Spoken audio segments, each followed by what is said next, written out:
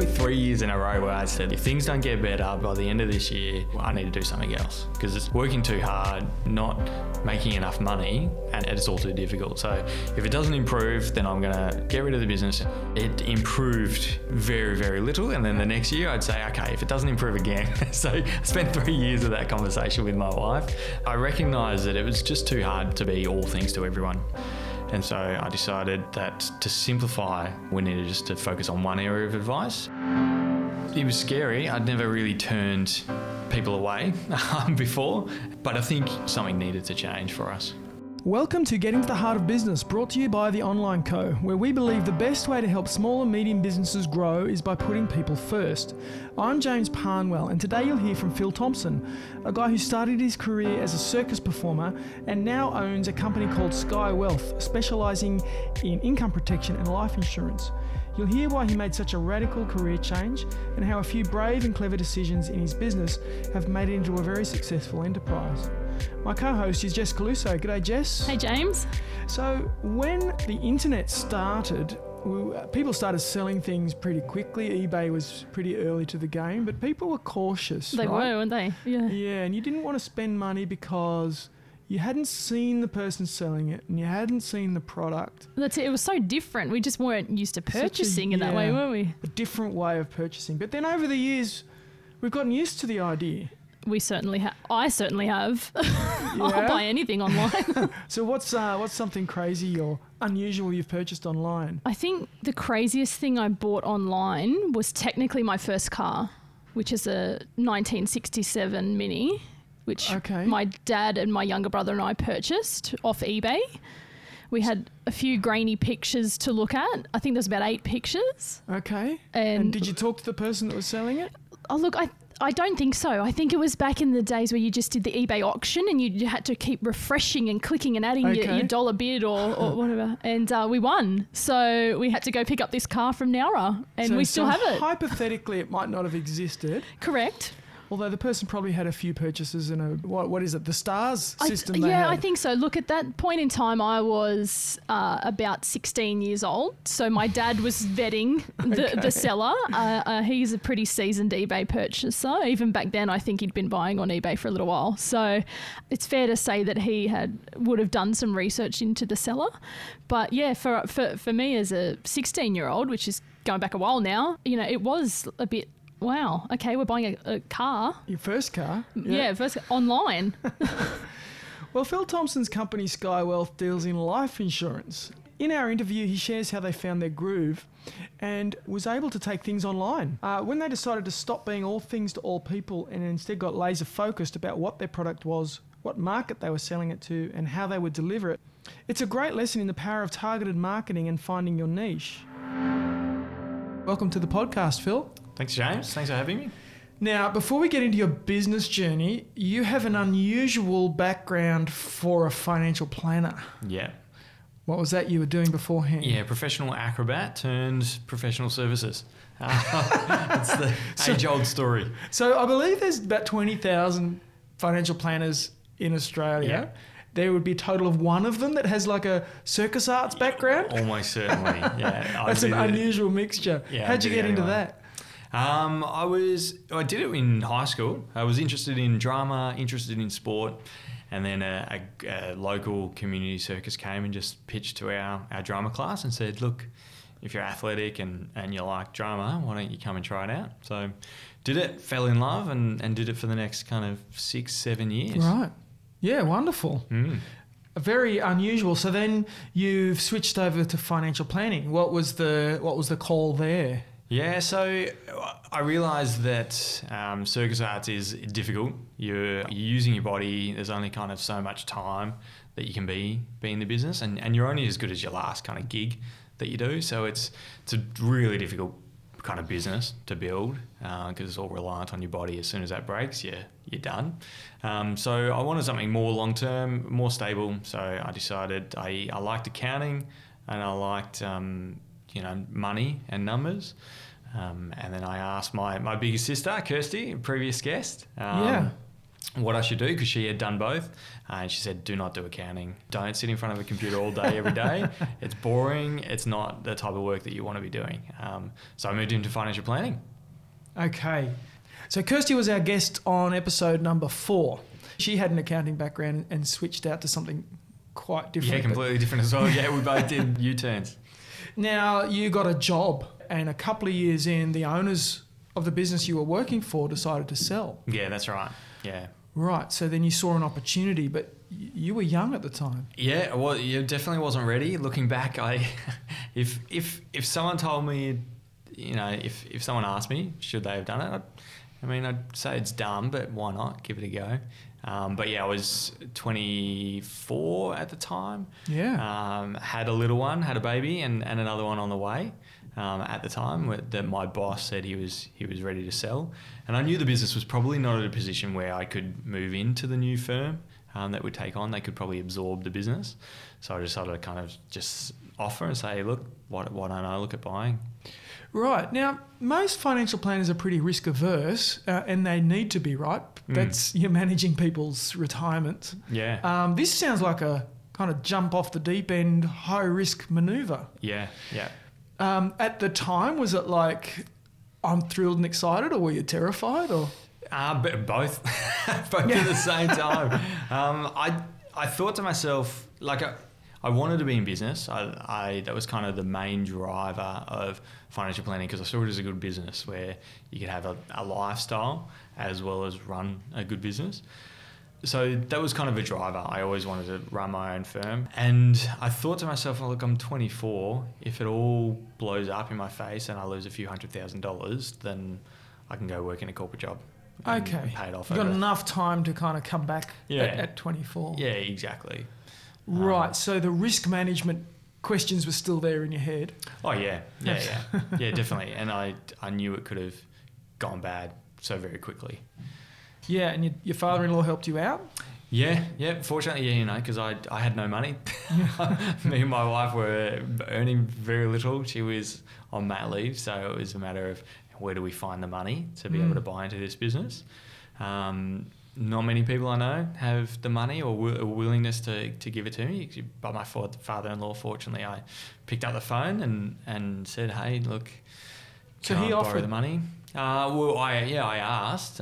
He's run his own business before, so he kind of understood the risk. And he said, look, if you're willing to ask for the money, and then why not? Give it a go. So has he kind of coached and advised you and been a mentor to you along the process? A little bit, nothing formal. No, Yeah. there's definitely times where I've gone and we've had chats and definitely, just that someone to say, yes, here is a whole bunch of money. It's a big step of belief, Yeah, isn't it? give it a go.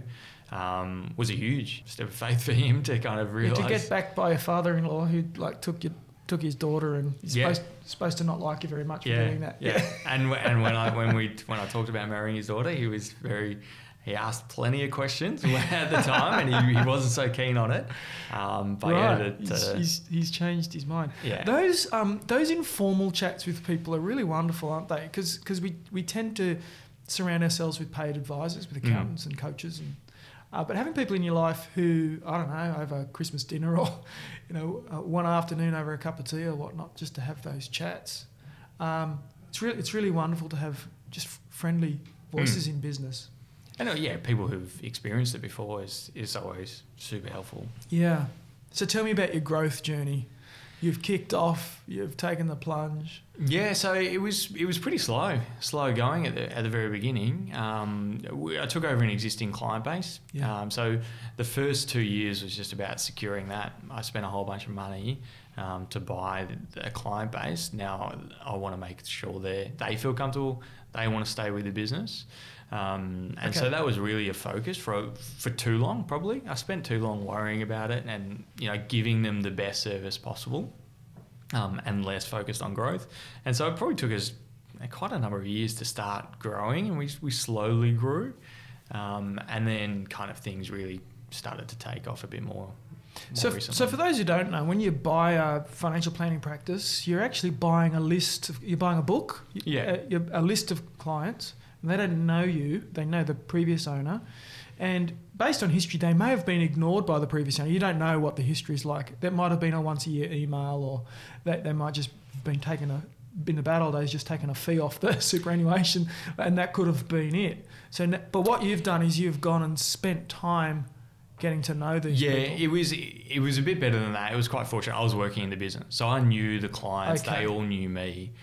So that's why I say I probably spent too much time, because there actually wasn't that risk, because they all knew me. They felt comfortable. Right. It was the previous advisor had left, and I'd be looking after them now. Okay. So there wasn't that much of a risk, really, when you think about it. And so that's why I probably invested too much time in that space and not focusing on growing the business. Okay. So at the start of 2019, you felt like things needed to change. In fact, you used the word stuck. You felt stuck. Describe that to me, because I think a lot of listeners feel stuck at certain points in their business journey. Yeah.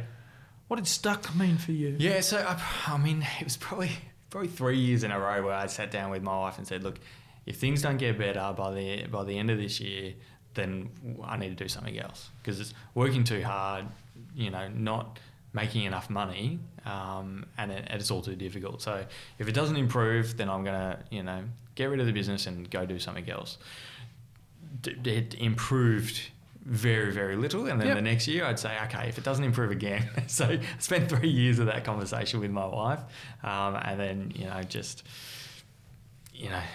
a bit of stupidity kept on going. And then, end of 2019, it was, we've got to make some changes. So You'd reached the end of your rope. Yeah, I was ready. I was kind of, I would say midlife crisis, but it was something needed to change. And so for me, it was, the business was at a sustainable level. We weren't, shooting at the lights. But for me, it was just more of a, hey, let's do something different. One of the major drivers of starting the business was the fact that I don't need to be sitting in front of clients to be able to serve them. So I don't need to be in a meeting room every single week. We can do it remotely, predominantly. Yeah. It's just, how do we do that? And so that was a driver. I spoke to Kate and said, one of the things I really wanted is to be able to spend 3 months overseas every single year. And we did holidays, but there was never a plan to actually formalise that and do it. So it was a discussion of, how do we do it? Can we do it? Do we want to do it? And how do we actually go about doing it? Because something needed to change for us. Right, so there's a bigger lifestyle goal behind the driver. And on the other side, there was just the inertia of, hey, it's improving a bit, it's going all right. And then you're like, 3 years, it's now staying is more painful than change, so to speak. And you change your business direction. Yeah. And started niching. Tell me about that process. Yeah, so in financial planning world, there's a whole bunch of changes, legislative changes that's been happening for, 10 years or so. Yeah. It's continual change and things going on. And so I recognised that it was just too hard being a solo advisor practice to be able to be all things to everyone. Too much risk, compliance risk. If I say the wrong thing because I'm not totally on top of everything that's going on, it was too risky for my business. So I decided to start, simplifying who we worked with and the type of advice we gave. So previously we would kind of work with anyone. If they're a retiree, we'd work with them. If they're, young clients, we would work with them and any scope of advice. So investment, super, insurance, whatever they needed, we would be able to offer that. And so I decided that to simplify, we needed just to focus on one area of advice and focus on, the type of people we work with moving forward. And so that decision was insurance. So life insurance? Yeah, life insurance and income insurance. Okay. So you've kind of decluttered the business, so to speak. No pun intended, Kirsty. She's listening. Now, when you start a business, you kind of have to take every piece of work that comes your way. And it's not a bad strategy. It's a good strategy for starting. But there does come a time where it's like, I can't be all things to all men anymore. It's too painful because the business reaches the size and then niching becomes logical. Yeah. But it actually becomes really powerful because we talk about the potato soup, how there's 20,000 financial planners and they all look the same, they all sound the same. There's just this beigeness to an industry. But as soon as somebody says, I'm going to do something specific, all of a sudden they're like a piece of red chili in that potato soup. They look different, they poke out. So you've done that on who you wanted to talk to, so that's millennials. Yep. And what you're going to do, life insurance and income protection. All right, so what happened with the business once you've made that call?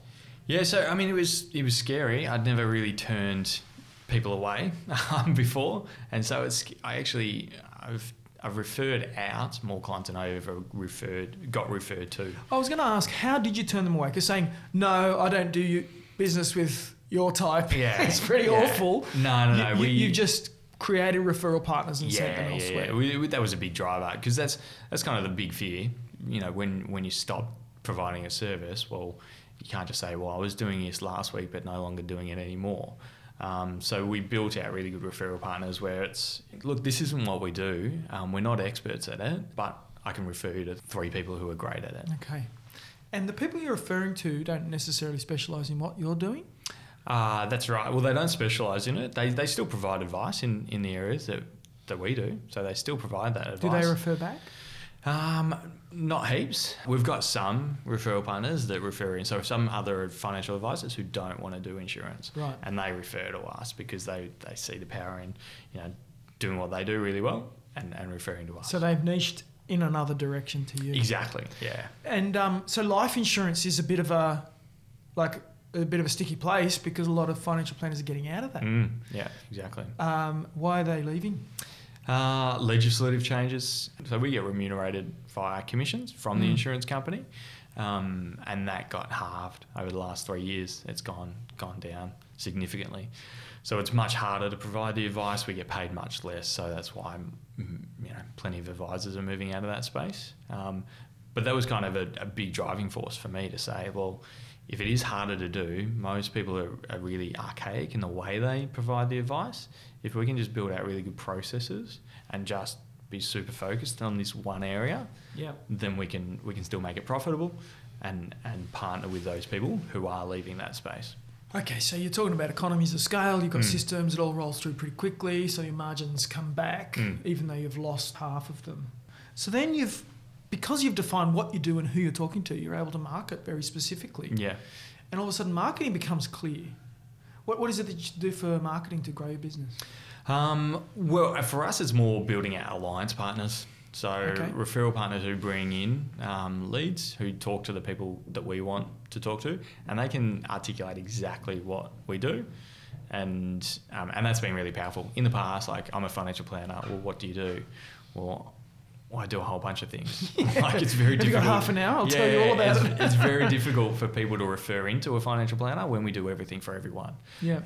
But as soon as there's a need for life insurance or income insurance, well, then we're a perfect fit for that client. And so it's just been really easy for our alliance partners to be able to refer to us. And that's why we've seen huge uptake in our referrals coming into the business, because we've been very specific in exactly the clients we want to talk to. Are you receiving SEO emails all during the week from random people offering to do some service that you don't really understand? Well, you'll never guess, we get them as well, and we do SEO. There's a myth out there that essentially you can trick Google into making your website on the first page and that it'll get you loads of business and it'll be fantastic forevermore. Unfortunately, that idea is nonsense. The truth about SEO is that when somebody types in your keyword and they're looking for your product or service, that you need to provide the very best information to that person. This is where we talk about putting people first. Your website needs to be fantastic. It needs to talk to that person, solve their problem, and be super helpful. This is just one of the ideas we talk about in our digital marketing playbook, where we come across and look at a holistic digital marketing plan for you. If you need help with SEO or your overall digital marketing planning, we'd love to hear from you. You can book a quick chat at theonlineco.net. So tell us about COVID. Yeah, COVID was interesting for us. So we did have clients who were losing their jobs, and that impacted us a small amount while we're getting them income insurance. As their income drops, they can't get insurance. So that has an impact on a very few select client base. But for us, we were kind of positioned really well. We were already all online. Yeah. So 2019, I'd focus really hard on building our processes online. So COVID hit. While every other financial planner is trying to learn how to use Zoom, well, we were already doing that for every client meeting. For a while, yeah. So we never saw clients face to face like at the later half of 2019. So we were already. There was actually no impact on our business from COVID. Well, was it the opposite? Well, yeah, potentially. We were already growing at a pretty rapid rate, and we kept growing through COVID. So it's hard. I'd love to, a sliding doors moment to see, okay, if COVID didn't happen, would we have still grown as much, or would we have grown it more? But I think, during COVID, everyone's freaking out about, well, if I don't have an income, what am I going to do? Like it's much more relevant to people, and so therefore, having insurance on that income becomes so much more important. And so, it's hard to know whether the pandemic actually created more people interested in getting income insurance, or if it impacted us negatively. But in 2020, you saw some pretty substantial growth. Yeah, we grew 260% in 2020. Okay, so, that's everybody's dream. Hey, I want to triple my business in a year. But when it happens, it's like, oh, hang on. Yeah. This isn't quite as fun as I thought, because it's a lot of hard work. Yeah. Tell us about that. I always say in business there's problems, right? There's either good problems or bad problems. You've got a good problem. Yeah. It's the right problem, but it's still a problem. Yeah, I've been in a place where we didn't earn enough money, and that's stressful. That's worse, now definitely. Now our problem is, how do we not blow up as we grow? Yeah. And so, there's heaps of problems hiring and working out, when we hire, now I think about, instead of like, oh, what do I need in a year's time? It's, well, what do I need in the next 3 months? Because that may be another two staff. Yeah. So we were in the October-December quarter of 2020, I hired 4 new staff. And we were busier than we've ever been, and I'm doing 1 million interviews. So it's it's very stressful, growing quickly. Yes, it's stressful. That's the truth. Yeah. And again, it's like there's many more issues and many more problems than having too many leads, but it is a difficult time growing that quick. Yeah. So we talk about the best way to grow a small or medium business is to put people first. One of the people is your staff. The other one's your customer, and the other one here is your referral partners. Yep. So I'd like to ask you about the referral partners and your staff. How is it that you've gone about finding the right people, and has that gone south at times? We've been really fortunate. The referral partner, our main referral partner, has been growing really well in their business, and so to be quite honest, we've been growing off the coattails of them. Yeah. So when we talk about that alliance partner, all I think about is how do we give them what they need, and what is it that they need, and so our partner, they just want to know that the clients are going to be looked after. Yeah. Number one, that's really important. And to make sure that, we're doing a good job. And a part of that is just contacting the client within 4 hours of an introduction. Yeah. And so for me, that's I've been laser focused in making sure that we are doing that. Yeah. If a introduction comes in, then I'm getting onto it straight away. There's no, I'll deal with that tomorrow or nothing like that. So if you've referred someone, you've almost put your name on the line to say, this person's going to look after you. So if they don't, it's like a bit of a stain on you. So it's really important that you look after them. How did you find your referral partners in the first place? Just friends, people that I've connected with over time.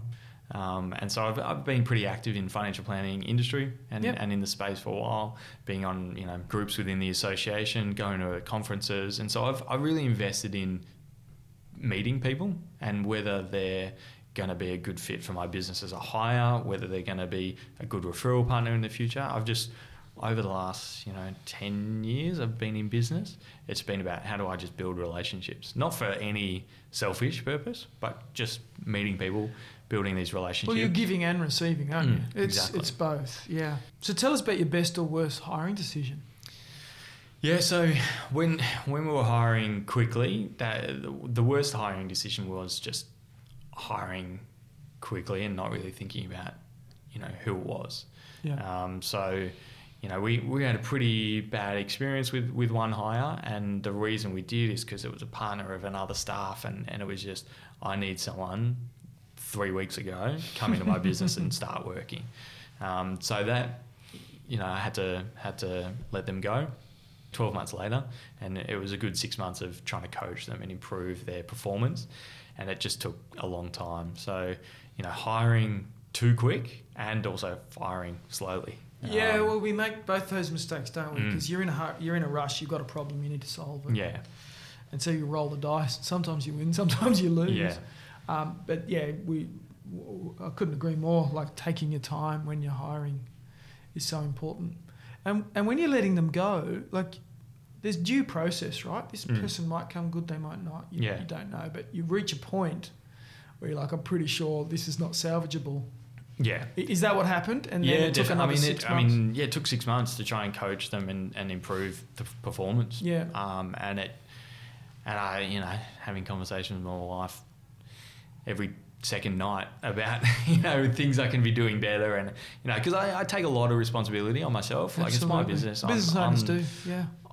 It's your name. If they're underperforming, it's either a process issue in the business, either a training issue, or it's a them issue.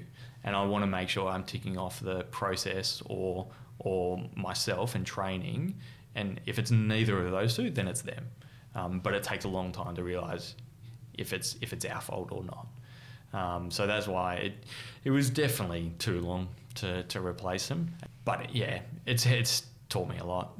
Make sure my processes are good, make sure my training's really good, so then I can very quickly identify where the issues are and where they're not. I sometimes wonder if you need one really bad hiring process to teach you what not to do. Yeah. It's one of those things.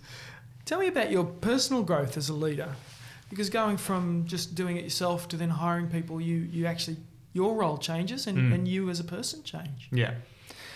Yeah, it's something I think about. I mean, the two things I focus on at the moment is how do we get as good as possible processes. Like I want to make our business McDonald's.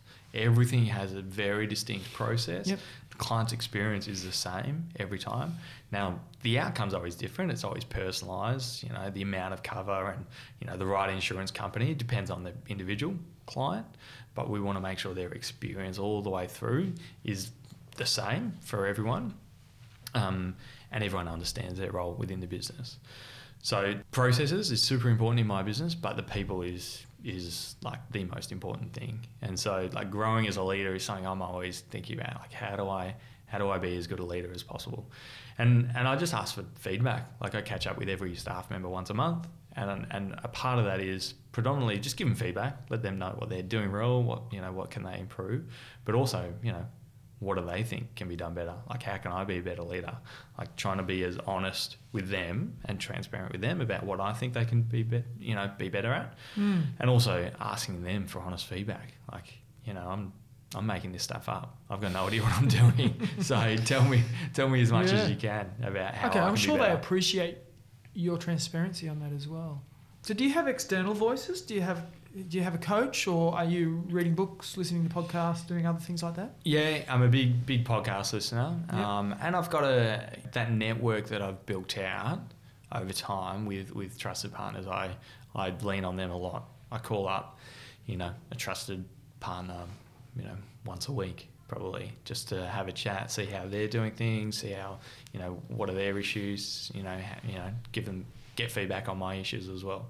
Yeah, I'm pretty relentless in asking people, and I'm pretty blunt. I'll ask for help, and I'm not. I don't really care if I look like an idiot asking for help. I'll just ask for it, and they can always say no. Yeah, good advice. When you look over the history of your business, is there a mistake you look back on and go, yeah, that was a big one, and I learned a lot from that? Yeah. So plenty. How much time do we have? As much as we need. So one of the big ones was at the start when I took over the business, that relationship soured when I took over the previous owner's business, and that was just he was a mentor at the same time. I'd worked in his business and learnt about it, and that relationship soured. So it was kind of a really good learning curve of just going, okay, if someone says something's in your best interest, just check it. Just make sure it is in your best interest.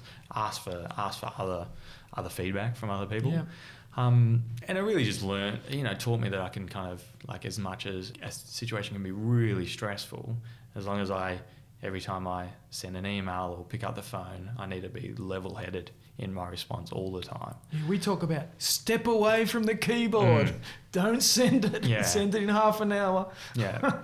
And so I've really learned that, through bad client experiences, bad, referral partners, like all of that. It's a matter of going, I don't ever win if I'm just spewing frustration out there. So just take a minute, be professional in my responses, and be firm. Like that was the other thing, is needing to be firm in my response, but always be professional in that manner. That was kind of my big taking from that experience.